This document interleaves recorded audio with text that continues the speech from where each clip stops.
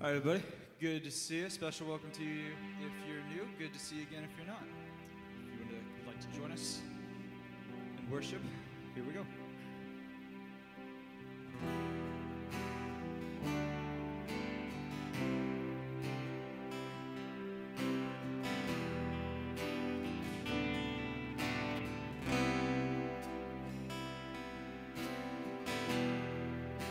Savior, I come, quiet my soul. Remember,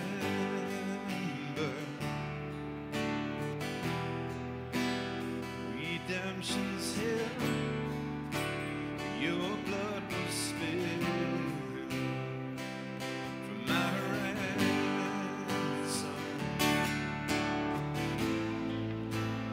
Everything I once held dear, I counted all as lost. Lead me to the cross where your love poured out. Bring me to my knees, Lord, I lay me down. Rid me of myself, I belong to you. Lead me to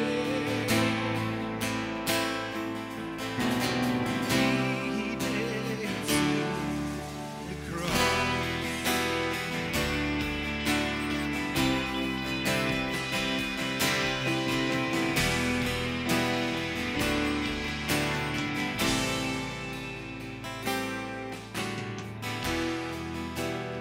You were as I tempted and tried.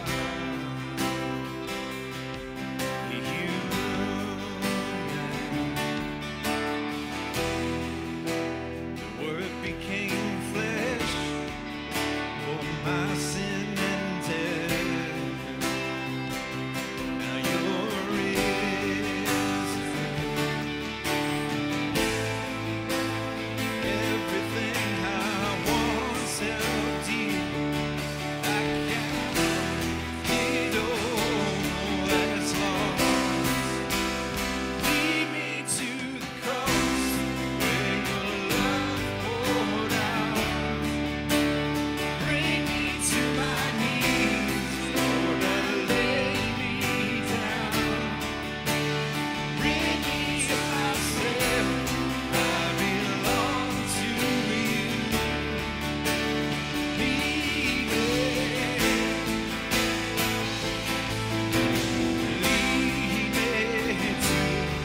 your heart, to your heart. Lead me to your heart.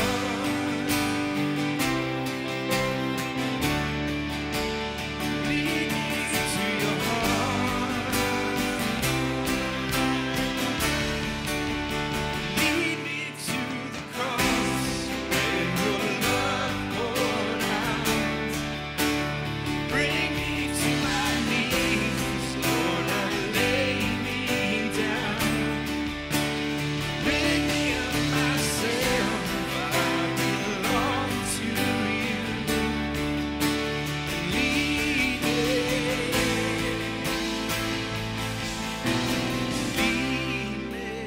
to the cross.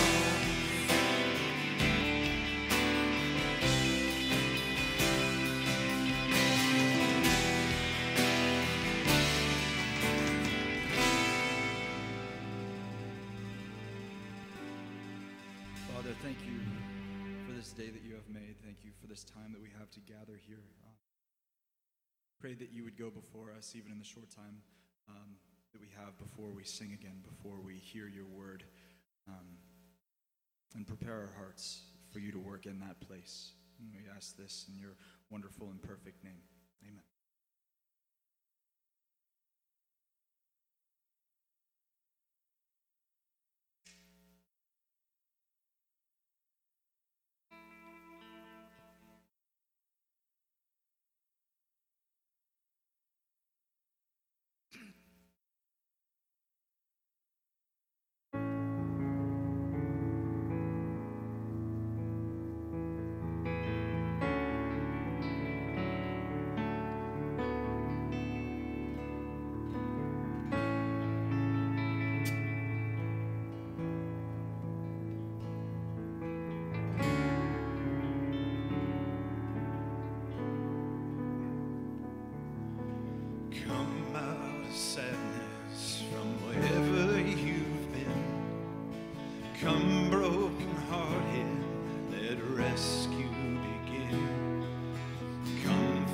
your mercy.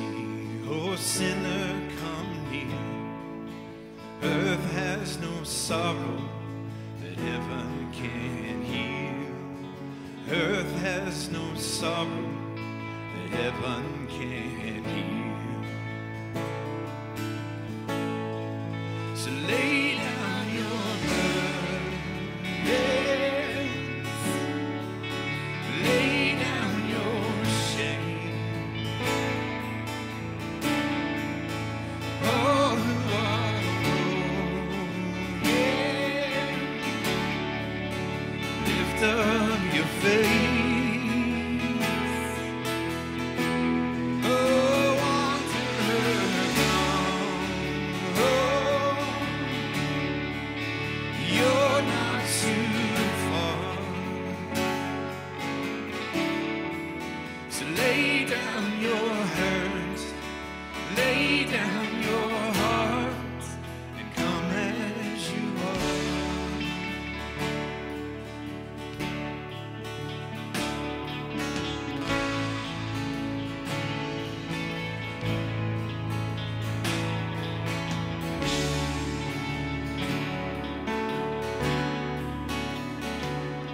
There's hope for the hopeless and all those who stray. Come sit at the table, come taste your grace. There's rest for the weary and rest that endures. Earth has no sorrow that heaven can cure. So lay down your burdens and lay down your shame. All who are broken, lift up your faith. Oh, wanderer, come. You're not too far. So lay down your hurt, lay down your heart, and come as you are. Come as you are, and fall in His arms. And come as you are.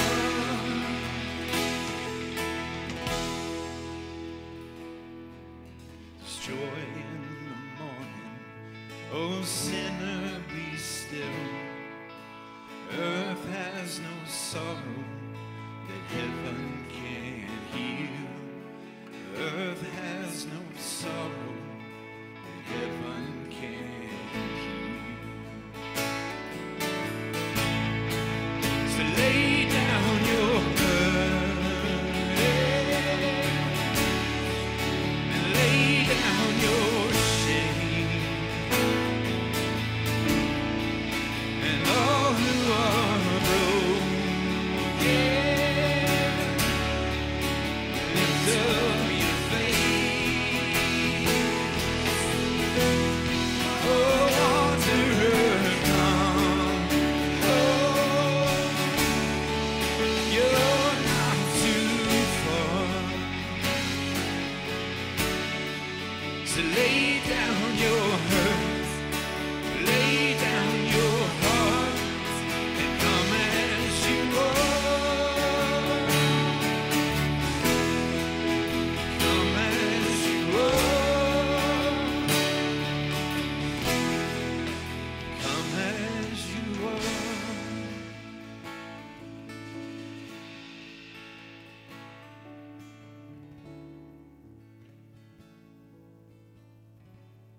Not quite as tall as Wes, but everybody go ahead and have a seat. I'd like to welcome you all here today at our worship gathering this morning. And if you're online, I'd like to welcome everybody that is meeting with us online. We're gathering today to celebrate like we do every first day of the week. everything that Jesus accomplished for you and I. And it has been a pretty bumpy year that we've gone through. And so I'm going to play Matt for a second, and I'm gonna kind of help us along to get started by giving you a Bible verse just out of the gate to remember. And I'm gonna actually just have you repeat it after me. I want you to say these words: I can do all things through Christ Jesus, who strengthens me. Now, you guys got that? Okay. So this week, whenever you're struggling through something, you can say, I can do all things through Christ Jesus, who? Okay, good enough. Well, just got a couple of announcements that we want to make you aware of, and if we can just look on the screen. First of all, if you need your giving statement for your tax purposes, they are available in the at the table outside the worship center. I got my close contacts in, so I can't really see it that well. So I'm just going to look up here. We are meeting after church, but a few minutes after the worship gathering is over. We're meeting, and we're just doing kind of a Bible study, trying to get that sense of community reignited again for meeting a little bit more informally around the Word. So we gather here in the worship center. Rich typically teaches something that falls along the lines of what we just heard in the message, the application side of it. So we'd love to have you come and join us if you can after worship, if you want to just spend some more time digging deeper in the Word. Next announcement is we have winter devotional yoga happening right now. It just started last Thursday, but I believe people can still come and join you at any point, Kendall. I have a great time down there in the fellowship hall, social distancing, but still I think a good way to be with people, to be encouraged, and to kind of just keep the blood pumping and everything stressed reduced as we go through winter. So thanks, Kendall, for doing that. And then we are in the process of collecting updated information for our directories. As you know, it's a very dynamic thing. As soon as we print them out, it seems like one or two people end up changing an address or something. So we got to renew this periodically. So if you'd like to help us just to have an upgraded database on that and a booklet that we're going to produce that is a non-pictorial booklet, please help us in that process by giving your information if it's changed any, and if not, just let us know that it's okay the way it is. Okay, we have one more, I think, and that is we're doing elder-led prayer this Thursday at 6 o'clock. So if you have anything that is weighing on you, we want you to be able to experience with us that setting of corporate prayer. And I can tell you we did it last year, and a lot of good things happened out of that as we kind of recount God's effect on that. So I'm finished, other than our kids are now dismissed to go and be with the youth down. Just follow our Pied Piper, Matt, and he'll take you right to where you need to go. All right, good. Am I on? All right, good morning, everybody. Good to see you.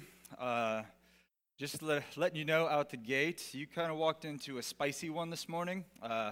John the Baptist I feel like we've been talking about John the Baptist I feel like I've been talking about John the Baptist for like a month now.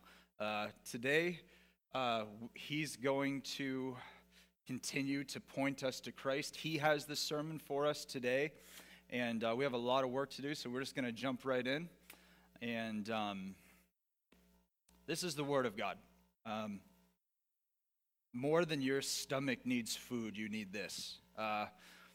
But you can't hear your mind growl. Your mind growls for this by getting anxious. When it doesn't have this, it gets fearful. There's a lostness that sets in. There's an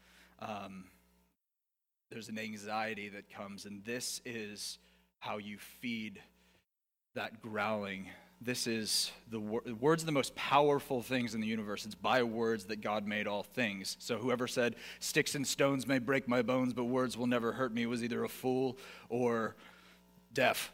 And so we need this. We need to hear this. So before we jump in, I want to pray for that very thing. So Father, this is your word. This is what you tell your people. Your word, sometimes it wrecks shop in our hearts, but you're always gracious to put us back together when we're humble enough to admit that we're broken. And when we come to you in that state, we're never more closer to you when we're in that state as when we can admit it. So I pray that you would do a work today, Spirit, just through the word that you inspired, through the faithful men that you put it into the world through. And may the one who it is about, Jesus Christ, be glorified in all of our hearts. May your name be glorified today. May your church be edified and built up. And may we have ears to hear, minds that understand, and help us to endure. Thank you for what we're about to hear. I'm small in this. You are all things. I pray that you would come through in your mighty power and do what only you can in our hearts. And it's for your wonderful name we pray. All right, so we're in Luke 3, if you'd like to find that in your Bible so that you can see this and know that I'm not making anything up. We put it on the screen too. All right, in the 15th year of the reign of Tiberius Caesar, Pontius Pilate being the governor of Judah, and Herod being tetrarch of Galilee, and his brother Philip, tetrarch of the region of Iturea and Trachonitis, and I almost made it through, and Lysanias, tetrarch of Abilene, during the high priesthood of Annas and Caiaphas, the word of God came to John. Stop.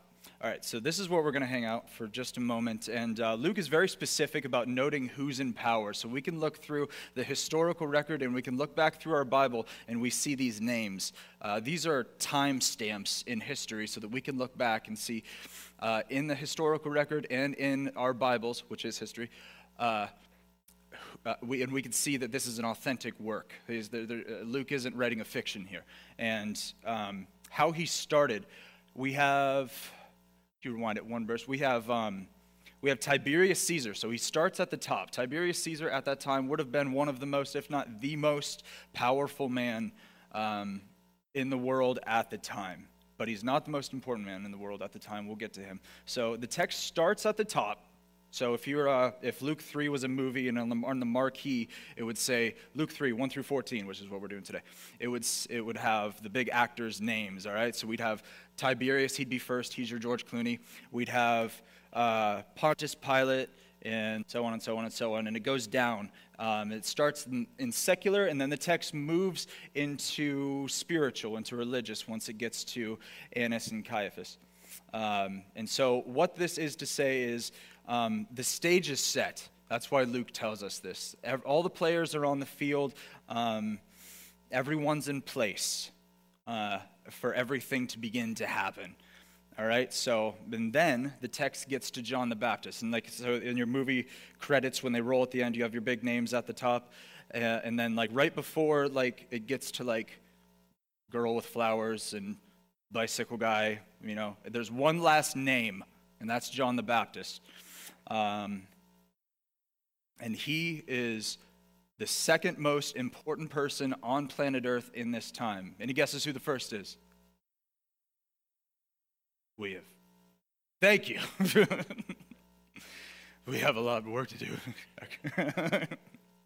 All right, so none of that really feeds your soul, but it does inform your mind, which feeds your understanding, which then feeds your soul.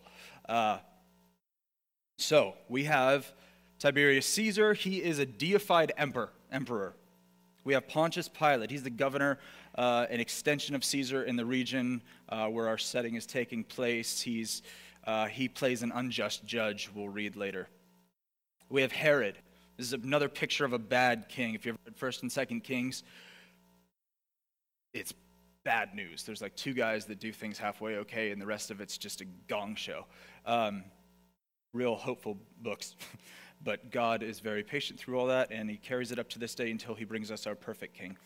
And then we have Philip and Licinius, who these would have, Herod, these two would have been, these are 3 of 4 people that would have been charged in Israel in the day. And then we have Annas and Caiaphas, and I want you to know all of these are Satan's men.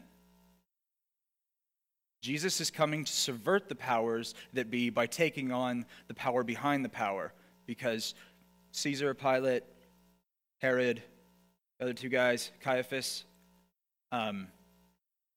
Jesus is the perfect version of all of them. You have a deified emperor. Jesus is Lord of Lords, Kings of Kings. He's the just judge where Pilate wasn't. He's the perfect, enduring high priest you can read about in Hebrews that Annas and Caiaphas failed to be. And think of the sovereignty behind all of this, because God's hand is just the hand over the chessboard of all these things. And then John the Baptist is the wild card that enters the playing field. Okay, so end of verse 2. The word of God came to John, son of Zechariah, in the wilderness. Okay, so it came to him. This wasn't his message, so to speak. It didn't come from him. He's not speaking on his own authority. This is why we take John serious. He's a unique instrument of God. Everything about John was antithetical to the adverse counter to the religious authorities at the time, so he stuck out gloriously. All right, if he was here right now, you guys would know about it. You guys probably wouldn't want to say hi to him because he's. You guys see that dude? That's what you'd be like sitting next to your spouse. Maybe you wouldn't do this because that's. But you would be like, bro. That's John. He sticks out wonderfully. Everything from his birth, his upbringing, his education, his social status, his personal life, his garb, his lifestyle, his personality, straight down to his diet. Matthew, in the beginning of Matthew 3, there's John the Baptist there, and he says he wore a camel skin with a leather belt, and locusts and honey was his food. And he was never supposed to cut his hair. That's because he took a Nazirite vow. So this guy looks like caveman John. And if we didn't know that he was a man of God, we would just probably call him like Boondocks John. There's crazy dude John out there. But he's a unique instrument that was prepared, raised up by God. And we talked. Others, the Pharisees and the religious leaders at the time, he did not match that at all. They were trained by men in the traditions of men, institutionary, religious institution. John, trained by God largely away from men. So we talked about last week in Digging Deeper that God keeps both John the Baptist and Jesus out of the picture, kind of keeps them on the side until the right time. And we just reiterate that just for a sec, that he keeps them both under wraps. And there was this Ravi Zacharias quote that I thought was helpful because God has kind of a history of doing this. He's done it before. God raised up Joseph in the wilderness and used him in a palace. God raised up Moses in a palace and used him in the wilderness. So John was out. He didn't get a chance for fear of man to develop in him. How wonderful that would be. He didn't he didn't read the cultural prompter. He didn't, watch Fox or CNN. He wasn't informed by all that. This is a man, he had a godly father. His dad was a priest, a Levite, and so he had this training, but he's also kept in the wilderness. He took his Nazirite vow, which means he didn't drink, so he's completely sober-minded. He never cut his hair. He was a man set apart by God. That's essentially what a Nazirite vow was, when a man or woman would do that. So he would have never cut his hair, so he had these cute little baby hairs, and the end of his gross dreadies, that's John, and he would never have cut them. He would have had 6 long dreadies that he would have tied around his waist, and he would have used them for a sack. Caveman clothes, eating bugs and honey, dreadies, that's John the Baptist. And he's got a fervent, spirit for God. He's a ferocious man for God. He's going to be a little spicy soon here once he gets to his sermon. All right? All right, so the word of God came to John. The time has come. All right, so for all these reasons, he's going to make you uncomfortable. But you're going to believe his powerful message because you'll find this eccentric kind of imaged guy isn't so crazy but very logical. And he has nothing to gain from his actions. He's solely for God. Not so with the Pharisees. They were lover of money, lover of pleasure. They were tame, litter box using house cats. John the Baptist, wildcat. All right, verse 3. And when he came into the region around the Jordan, proclaiming a baptism of repentance for the forgiveness of sins. All right, a baptism of repentance. A baptism, as used by John, it existed before John used it. He just implements it for repentance, a baptism of repentance. So this was to indicate sorrow for sin and a moral change on behalf of those being baptized. And after the resurrection, baptism meant something completely new and completely different. Up until Jesus, it meant this: sorrow for sin, moral change. It was just morality. But you'll find, as you come to church more and more, and as you start reading your Bible more and more, that it's not just about morality, okay? It's about life and death. It's about a lot more than we could ever accomplish by just being good moral people. Jesus, we'll get to that. All right, so John the Baptist, Jesus, and Peter, all these guys have something in common. They all begin their ministries with the call to repentance, with the offer of sins forgiven, with the offer of sins forgiven. Like they would have had to, like Jesus and Peter would have had to pay royalties to John the Baptist because they all said, repent, for the kingdom of God is at hand. Repent, for the kingdom of God is at hand. Repent. All of them. That's how they begin all their ministry. That's significant. So John's role was to turn the eyes of the people to Jesus, who would then, this is where Jesus steps in and does what only he can do. John the Baptist cannot do this next part. John turns their eyes to Jesus. Jesus turns their eyes to God. Turns their heart to God. God can turn the eyes. Jesus turns the heart. All right, so the offer on the table is we get to change. It's not a we have to. We need to do some work in your heart if it's we have to change. I have to. You're not looking at Jesus clear enough. Yes, we do have to change. Have to. But there's a privilege when you receive the gift and just stop receiving the commands. You're just receiving the commands and you have to. You receive the gift and you get to. And some of us might think, well, I don't need to change. I don't want to. Others don't care. And the rest of us are like, oh, thank God. Not one of these three groups of indifference or resistance or even openly needs Jesus any less than one of the others. We as Christians, we can often look like, have this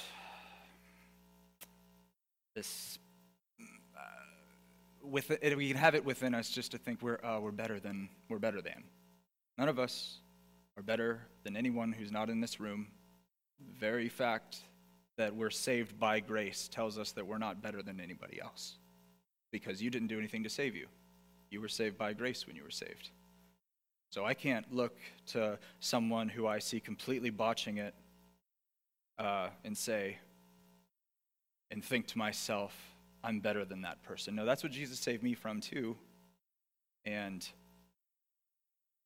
we're not better than, but we are better off because of Jesus. So you'll find this isn't about morality, this is about life. Don't come to church and just, I had a friend once who we took a walk and he was like, man, I know you're getting all religious now and I'm kind of feeling like I need to do something to feel like a good person. So we went for a walk, and he's just like, man, why are you telling me about Jesus so much? I just want to go to church and feel like a good person. Like, you're missing the point, man. All right, so verses 4 through 6. As it is written in the book of words of Isaiah the prophet, the voice of the one crying in the wilderness, prepare the way for the Lord, make his path straight. Every valley shall be filled, and every mountain and hill shall be made low, and the crooked shall become straight, and the rough places shall become level ways, and all flesh will see the salvation of God. Okay. So this is here. The book of Isaiah was written 680, 720 BC, somewhere in there. John 1:6 says John the Baptist came to testify about the light. He was not himself the light. He came to testify about the light. He's Jesus' hype guy, not that Jesus needs one, but he comes to prepare the people. He catches everybody's eye so he can get their heart, remember? So Jesus can get their heart. So this is written in the book of Isaiah. It's in Malachi 2 and maybe somewhere else I'm forgetting about right now. So the people at the time knew that something was, the Messiah was coming. They knew that. They knew someone was going to come before he came and kind of prepare. There's going to be this voice in the wilderness. So John starts spouting. He starts crying out. And so everybody is like catching ear. He's starting to catch the eyes. God's plan is starting to be formed. Remember, the book of Isaiah was written 600-700 years ago. So we know that not only John the Baptist prepares people for Jesus, but we know that God prepared this whole thing. John prepares, God prepared everything, though. Kind of nice how that works out, because we know by this that John just isn't some open-air preacher that's out there saying all this stuff, that we have enough of those. All right, so when the time came for the Messiah, we would know by this text what it was going to look like. There's going to be someone crying out in the wilderness, John. This is what he's born for. He's working out his purpose here and now. Voice of one crying out. John's whole life can be summed up in 3 words. Hey, repent. Jesus. That's it. That was John's entire life. My mic was a little loud, sorry. John has a ministry of preparation. Remember, catching our ear, catching our eye, so that Jesus can capture our heart. Because verse 4, at the end of verse 4, the voice of the one crying out in the wilderness, prepare the way for the Lord, make straight his paths. We're the paths that need straightening. We're the valley that needs filled. We're the haughty and proud mountain and hill that need made low, humbled. Humility isn't something that's really natural in us. It's something that's put in us when we're humbled. You're humbled, and then you're hopefully humble. We're the crooked that needs to be straightened. We're the rough places that need leveling, smoothed out. We're the flesh that needs to see the salvation of God. We need to see Jesus. He's the embodiment of salvation. Clear as we can put it, he himself is our salvation. John 14:6, I am the way, the truth, and the life. It's not over there. It's here. It's here. It's me, he's saying. Jesus, I've said this before, when Jesus opens the eyes of the blind, he doesn't just say, okay, now go that way, like a lot of other religions say, okay, now obey these rules until you get up here. That's not what Christianity is. It's a person. It's Jesus. This book is not about us, but it is for us. And so I've had these at my house for a while, and I was like, you know what? We're in Luke right now. This is the Word of God. So if your stomach is growling, if your mind is growling, please see us after the service. I got 3 study Bibles here. These are yours.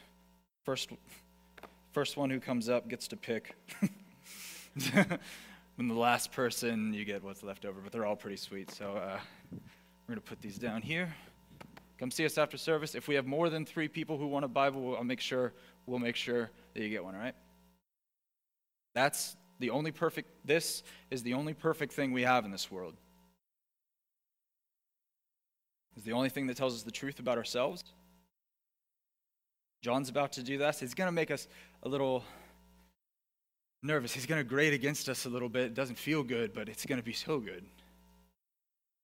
I'm asking you to endure. Stay a little longer. Luke writes, so Jesus is the embodiment of our salvation. Clear as put, he is our salvation, Jesus. Luke writes Peter's spirit-driven words in Acts 4:12, and there is salvation in no one else. For there is no other name given among mankind, by which we must be saved. So we need to see Jesus. Some want salvation, but no Jesus. That's wanting happiness without the supplier of it, gift without the giver. But know that the great invitation of the gospel is not come and be happy, it's come and be forgiven. That's our first and biggest problem. God's holiness, which we don't align with at all. He comes and he provides a way. Come and be forgiven. That's the call of the gospel. It's about being restored to God. It's about God. I had a friend once, maybe some of you have heard this. I still have this friend. Said, what if heaven was just a mud puddle, but Jesus was there? Would you still want to go? Like, yeah, okay. I see what it's about. Like, the only thing that makes heaven heavenly is the fact that Jesus is there. Like, I don't want to go to heaven if he's not there. It's all about him. We love him. We get in by believing in and obeying him. He's not just a store we shop at. He's a kingdom that we live in, that he reigns and rules over. He's not a genie for our life. He's God. He's worthy of all of our worship. And he's the only one that can take it. He's the only one that can withstand our worship. Some of you try to find your ultimate fulfillment in your spouse or your kids, and you love these. But Jesus is the only one who's strong enough to bear the burden of your worship.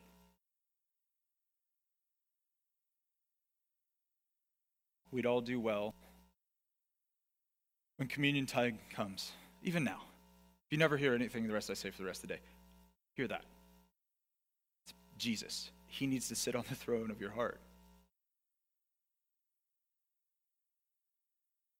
And that's why John is so zealous for what comes next. So I want to do some encouraging before we move on. I took a day to just fast and just read the book of Luke from one end to the other, and this was going to be my food for the day.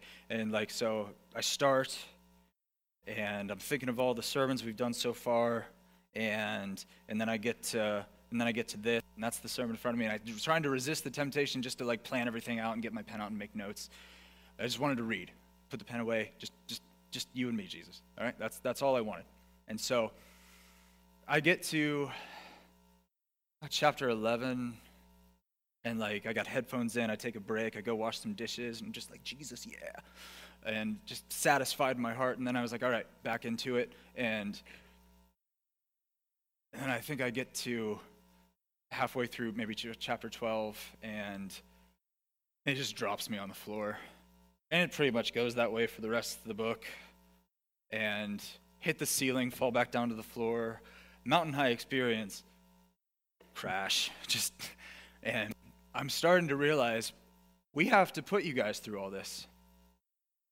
And I know we're expecting a lot out of you. I knew that going into this. But then reading this, whew. And so I think I need to pray for us. We're not going to make it through this apart from Jesus helping us. You're going to want to hit the eject button. You're going to want to by the end of the sermon, I promise. I want to pray for this series.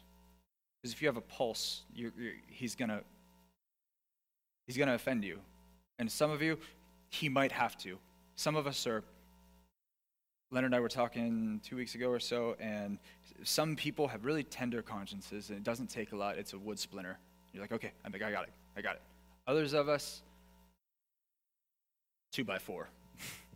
Some of us, we are watermelons with a really hard, protective outside, gushy middle. Others of us are peaches, reversed, hard heart. Jesus knows how to get to every one of us. He knows exactly what we need. And he will, because he loves you.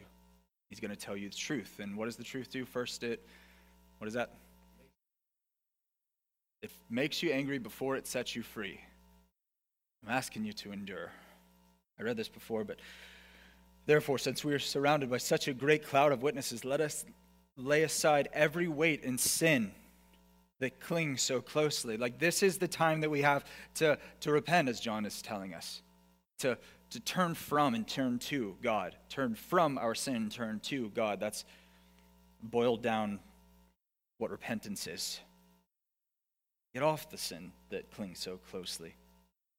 Let us run with endurance the race that is set before us, looking to Jesus, the founder and perfecter of our faith. There's one mention of endurance, who for the joy set before him endured a cross, despising the shame, and seated at the right hand of God, the right hand of the throne of God. Consider him who endured, there's a second mention of endurance, from sinners such hostility against himself, so that you won't grow weary and faint-hearted. In your struggle, our personal, in your struggle against sin, you have not yet resisted to the point of blood, like he did. You have forgotten the exhortation that addressed you as sons. So our identity needs to be in Christ. There's a bunch of identities, but there's only one that's in Christ. We need to be found in that. Some of us stop orbiting land.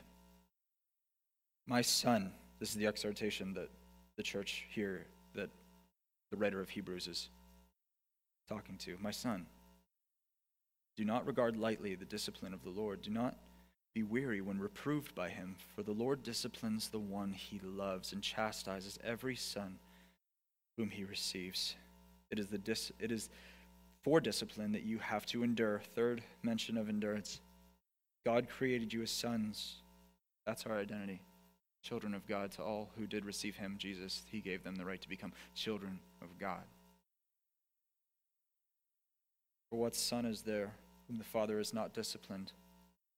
If you are left without discipline, which all have participated in, then you are illegitimate sons and not illegitimate children and not sons. We said before, you don't know how God loves you. Does he come against you? You know, a father who loves his kid and his kid's running out into the street, the father's going to run over and snap the kid up, and he might hurt the kid doing it. That's how God loves you. And he might yell at him and say, no. We don't go past the sidewalk. Every thou shalt not and every thou in the Bible, God's not trying to take something from you. He's trying to warn you. We're going to talk about his warning here in a second. It's the love of God that he would warn you. He doesn't have to.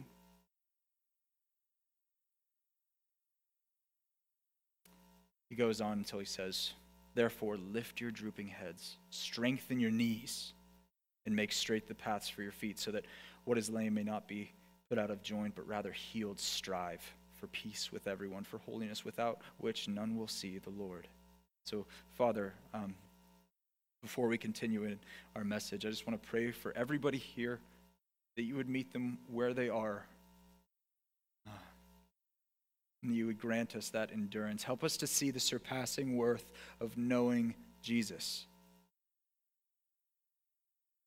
Grant us fruit in repentance. Help us to know that repentance isn't just this heavy, daunting word.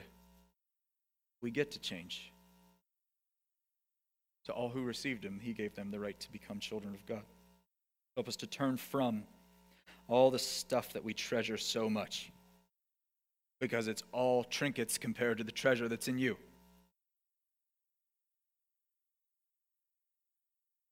Do that work within us. Help us rearrange the furniture in our brain.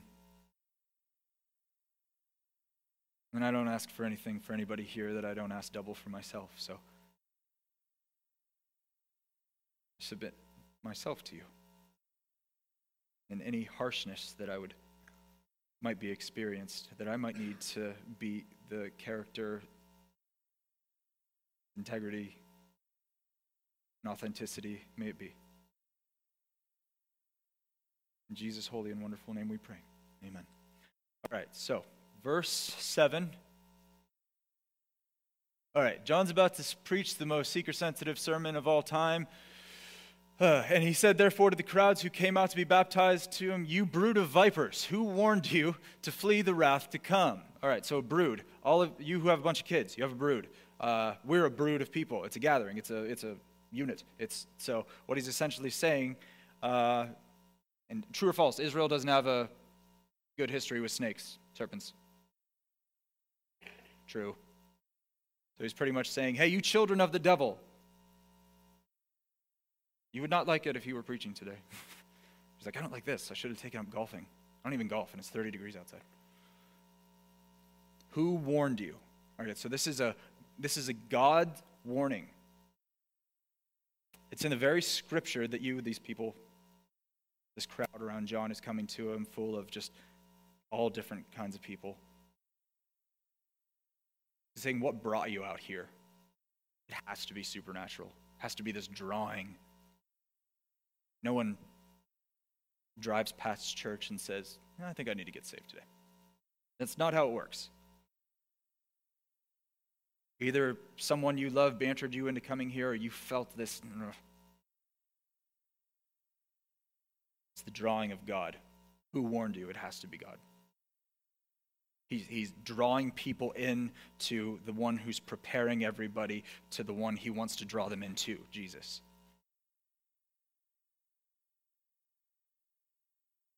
Who warned you to flee from the wrath to come? We're going to talk about wrath for a moment. All right, so who warned you to flee from the wrath to come? Where do you flee? You flee from the one whom the wrath comes. Wrath is I know we don't want it to be, but it's a big theme in Scripture. Over 180 times it's mentioned explicitly, the wrath of God. Over 540 times it's mentioned implicitly. It's a mega theme in Scripture. There's God's passive wrath. You're not aware of it. You feel like you're getting away with something, but failing to believe and heed God's sure justice. He said this is wrath to come. It's promised wrath. So you think you're getting away with something, but you're not. You're not getting away with anything. You're storing up everything when you refuse to turn from that thing to God. And then there's God's active wrath. Consequences fall immediately. Wrath to come, it's promised.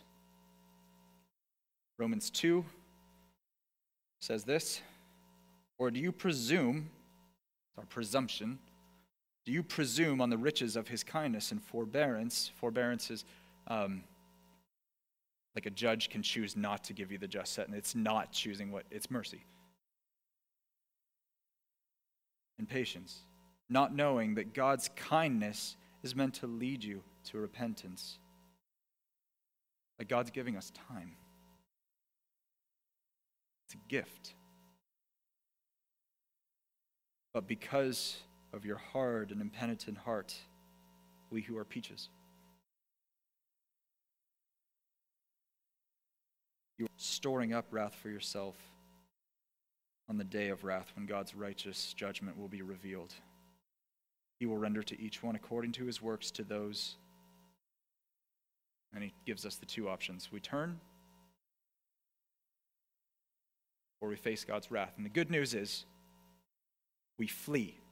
Flee from the wrath to come. Flee. Let's focus on the word flee. From God's wrath by finding refuge in God, where justice and mercy meet at the cross. Justice for sin, consequences laid on him, and mercy for sinners. That's why everything begins with repentance. It's the door that gets you into Jesus. Jesus is the door that gets you into the kingdom. Remember that.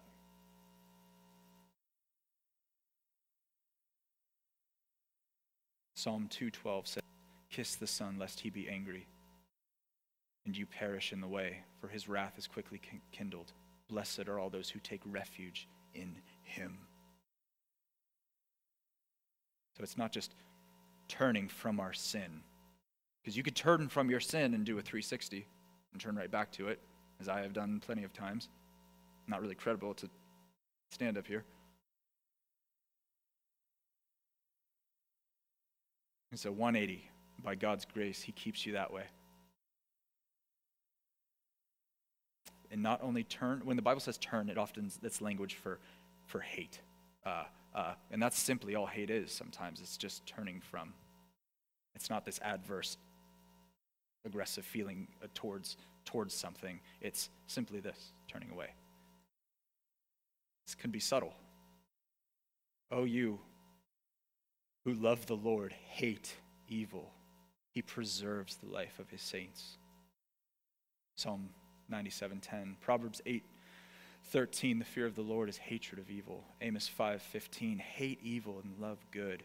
Psalm 34:14. Turn away from evil and do good. Seek peace and pursue it. So, love. Turn to. Hate, turn from. Love, turn to. Advance. God loved us. He advanced us. Took the masculine role and went forward.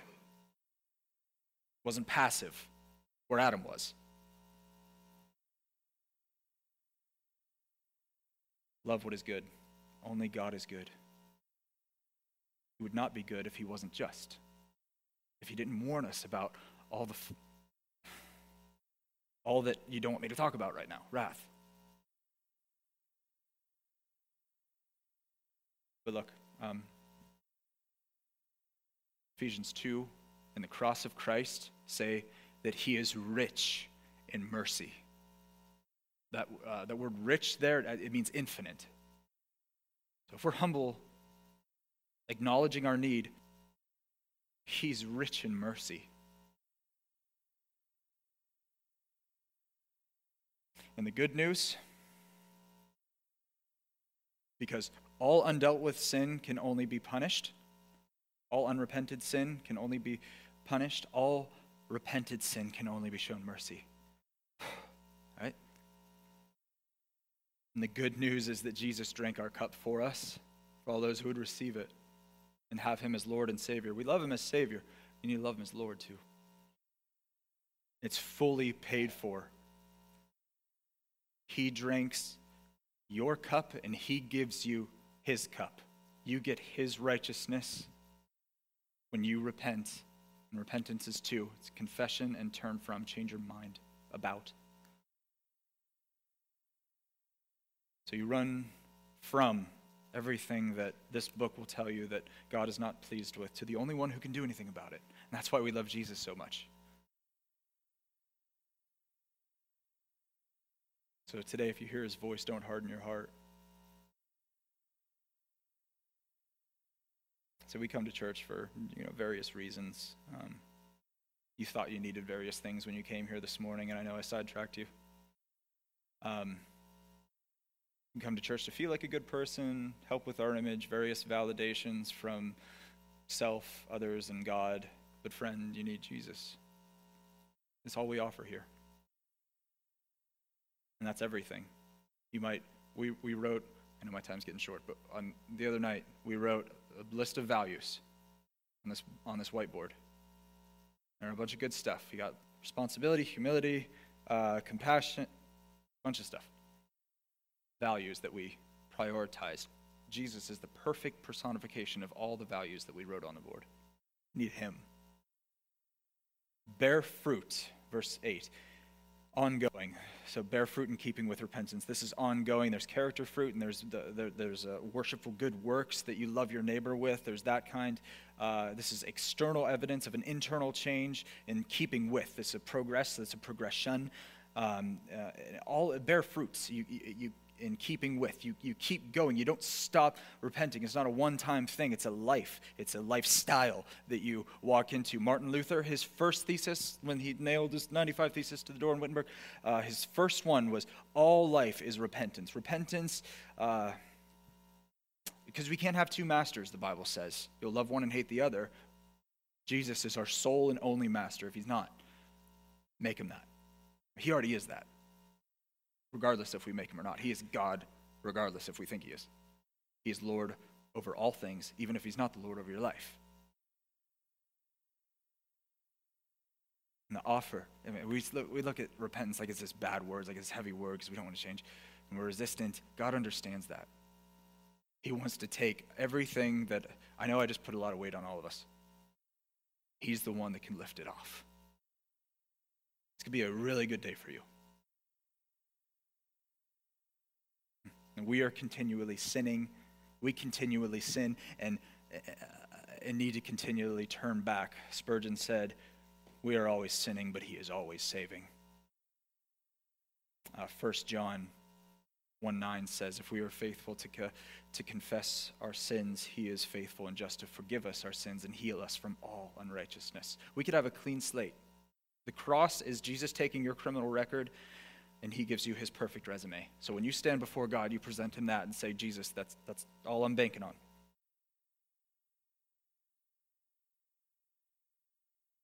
Okay, so warnings make it so. Verse 9. Even now the axe is laid to the root of the tree. Every tree, therefore, that does not produce good fruit is cut down and thrown into the fire. Fire means everything you don't want it to. Warnings make it so we see hope by showing us the very real weight of reality. John just doesn't give us a bunch of bad news and then bounce out. He loves, like the person who loves you the most tells you the most truth. He's after these people. He's saying, God, you guys need God. Because the reality is fire. Jesus takes the fire on himself. He was burnt so you'll never have to be, and he's the only one. In verse 17 next week, when we go over that text, the fire is going to be mentioned again. It's going to say unquenchable fire. Jesus is the only one who can put out that fire, and he does for everybody who would ever come to him. Puts out that fire for you, taking it on himself. Jesus is more unquenchable. Jesus is the only thing that can quench hell for the sinner. He spared you from it, spared us from it. Praise his name. Spurgeon said, sin and hell are married unless repentance proclaims the divorce. It's more than hard. I know. I really understand the weight that you're feeling right now. Please endure. We need grace. That's how good the good news is when we know what we're saved from. Jesus absorbed, fully paid for the wrath of God on our behalf. Praise his name. Now, John, and this is where we'll end, he's going to give us some practical. He's going to give us some takeaway. He's going to give us some action steps. He's going to show you what this fruit looks like. These are what the big ideas are. Verse 11, please. And he answered, what shall we do? So they heard this. They felt the very same weight that you feel right now, even more so. They had John the Baptist in front of him. You guys get me. So they feel it. And this is the message. When the message is received, it's what do we do? I gave you the answer. It's Jesus. He's the right answer for everything. What's your favorite color? It's Jesus. Sir, what will you have tonight for... No, it's not that far. All right, so, and he answered them, what do we do? So remember, John the Baptist is coming from a more moral state so as to throw their hearts upon Jesus.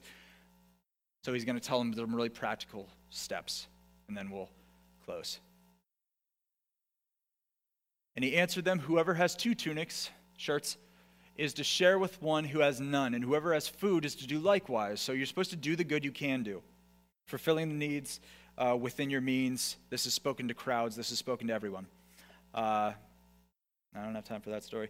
And next, moving on, tax collectors also came to him. These were notorious people. Like if you were Jewish in that day, then there was the tax collector. That was like if you grew up in like Nazi Germany. These were Jews who were informing on other Jews. That's how you probably thought about the tax collectors. They extorted you. They took your money and they gave it to the ones who were oppressing you. Not thought of real well. See the grace of God. He actually has one of these tax collectors be one of his disciples, Matthew. He tells them, Who else came to him? Teacher, what shall we do? Verse 13, please. And he said to them, collect no more than you are authorized to do. So he told the crowds, do the good you can do. Told the tax collectors, don't do the evil you are doing and are capable of. Fight the temptation for greed and extortion and oppressing the vulnerable. Poor are easy targets for the greedy, but everybody's an easy target for God. Now, verse 14. Don't assume you're soldiers, people of authority. Soldiers also asked him, and we, what shall we do? And he said to them, don't extort money from anyone by threats or false accusations. Be content with your wages. So he's saying, he told the crowds, do the good you can do. Told the tax collectors, don't do the evil you are doing. Tells the soldiers, don't abuse your opportunity, rights, and power. All of them are gifts from God anyway. They don't belong to you. Knowing that makes one merciful to one another in those moments when they would have otherwise been using their authority to extort. He used those as opportunities for contentment. Be content with your wages. Contentment is massive. Integrity and humility should come with authority and power, you bosses. Spoken to soldiers. All right, so we begin to see God's promise.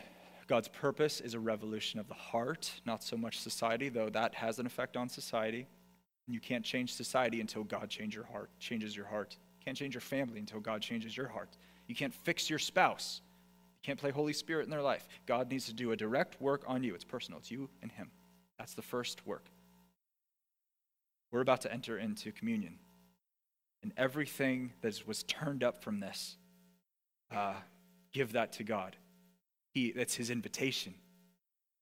The invitation has been set. The warning has been issued. The consequences are real and promised. Direction has been given. Hope is coming. Next week we're going to talk about Jesus. It's not going to be nearly as heavy as this. Jesus arrives next week, but we're going to go to him now. He's here for you now. And so, Jesus is a very real weight that we're feeling right now.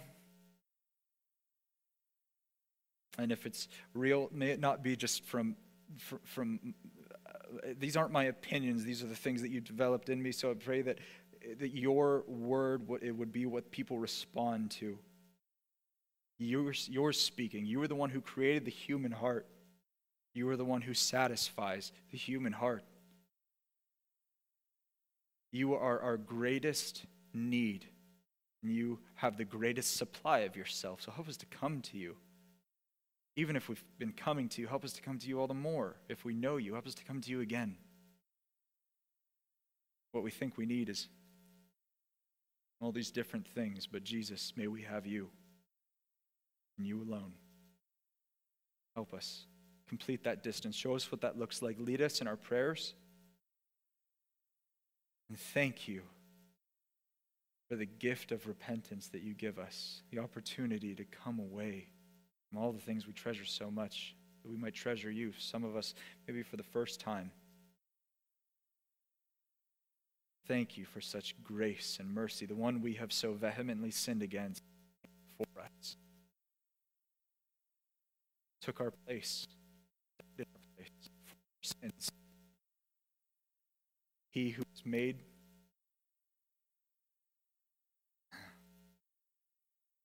He who was without sin was made sin so that we might become the righteousness of God. Thank you, Savior. We need a Savior.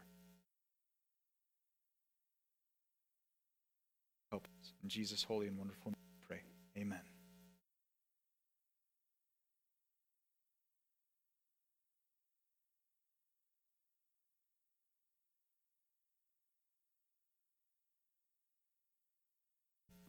As we come to communion now, take this time before you partake in the elements and think of all the things that you can place on Jesus, all of the troubles in your heart or anything that is bothering you. This is the time and this is a place where we bring those things to him. And He said in the Bible many times that did place your burdens upon him, and this is the time that we need to prepare to do that. And as you bring those things before him, think of the elements that we partake in each week, the cup and the loaf, body broken and his blood shed. So at this time, let's ask his blessings upon these elements. Dear Heavenly Father, we thank you for this time that you've given us today. We thank you for the message that Rich brought to us. And Lord, we pray that you would help us all to place all of our burdens upon you, because we know that you will answer our prayers and lift those burdens on us. We ask your blessings upon the cup and the loaf. We thank you for the significance that those elements are to us. We ask these things in your Son's name. Amen.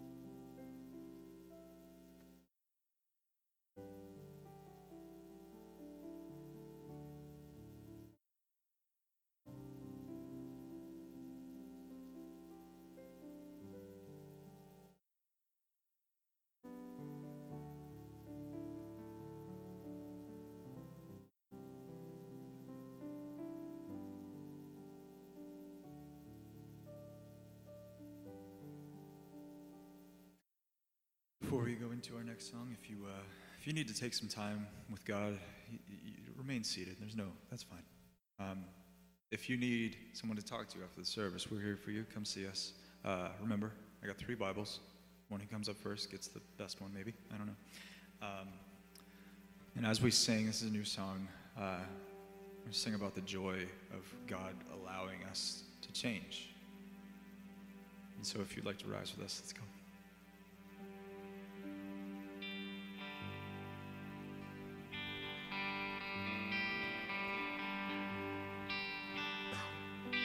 You have searched me, you know my heart. Before I spoke, you knew my every thought. The wonder of your knowledge is far too high for me to understand. You knew I'd leave your side and cower in the cover of the night. There's no place I could hide from the mercy of your light. Your kindness leads me to repentance. Your grace assures me to trust in you. I could climb up into the sky or dive down deep where darkest evil lies. I'll never find a place to flee. Your presence is always where I am. You'd never leave my side. And even when I fight to get my way, you patiently disarm my defenses with your grace. Your kindness leads me to repentance. Your grace assures me to trust in you. A faithful Savior, you restore me. My life is yours, I belong to you. Search my heart and examine my thoughts. Shine your light. I can't hide in the dark. Oh, give me faith to respond when you call.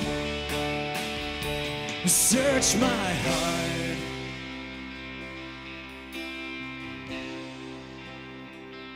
Your kindness leads me to repentance.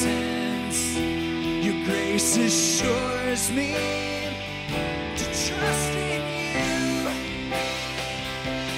Faithful Savior, you restore me.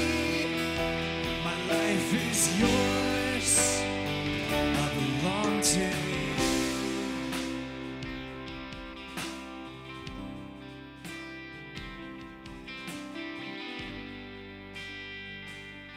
Father, I pray for all the weight that's still residing on us. I pray that you would meet us in that and help us to carry it. Your word says, Jesus, you say, come to me all who you are weary and burdened, and I will give you rest for your souls. Take my yoke upon you, learn from me. You'll take the weight off of us, and you'll invite us into the best captivity there is, to belonging to you. It's the only kind of slavery in which you're actually free.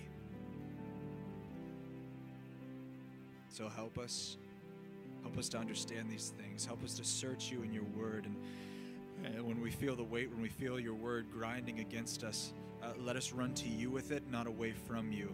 You're a God who has open arms. You came as Savior. You came as Savior now so that we would not have to know you as Judge later. Thank you. May we receive the invitation of your warnings and joyfully and gladfully lay everything down for your name's sake. It's for your wonderful and perfect name we pray. Amen. All right, we'll see you soon. Digging Deeper will take place after the service. I'm sorry I didn't leave us much time for it. We love you. We'll see you soon.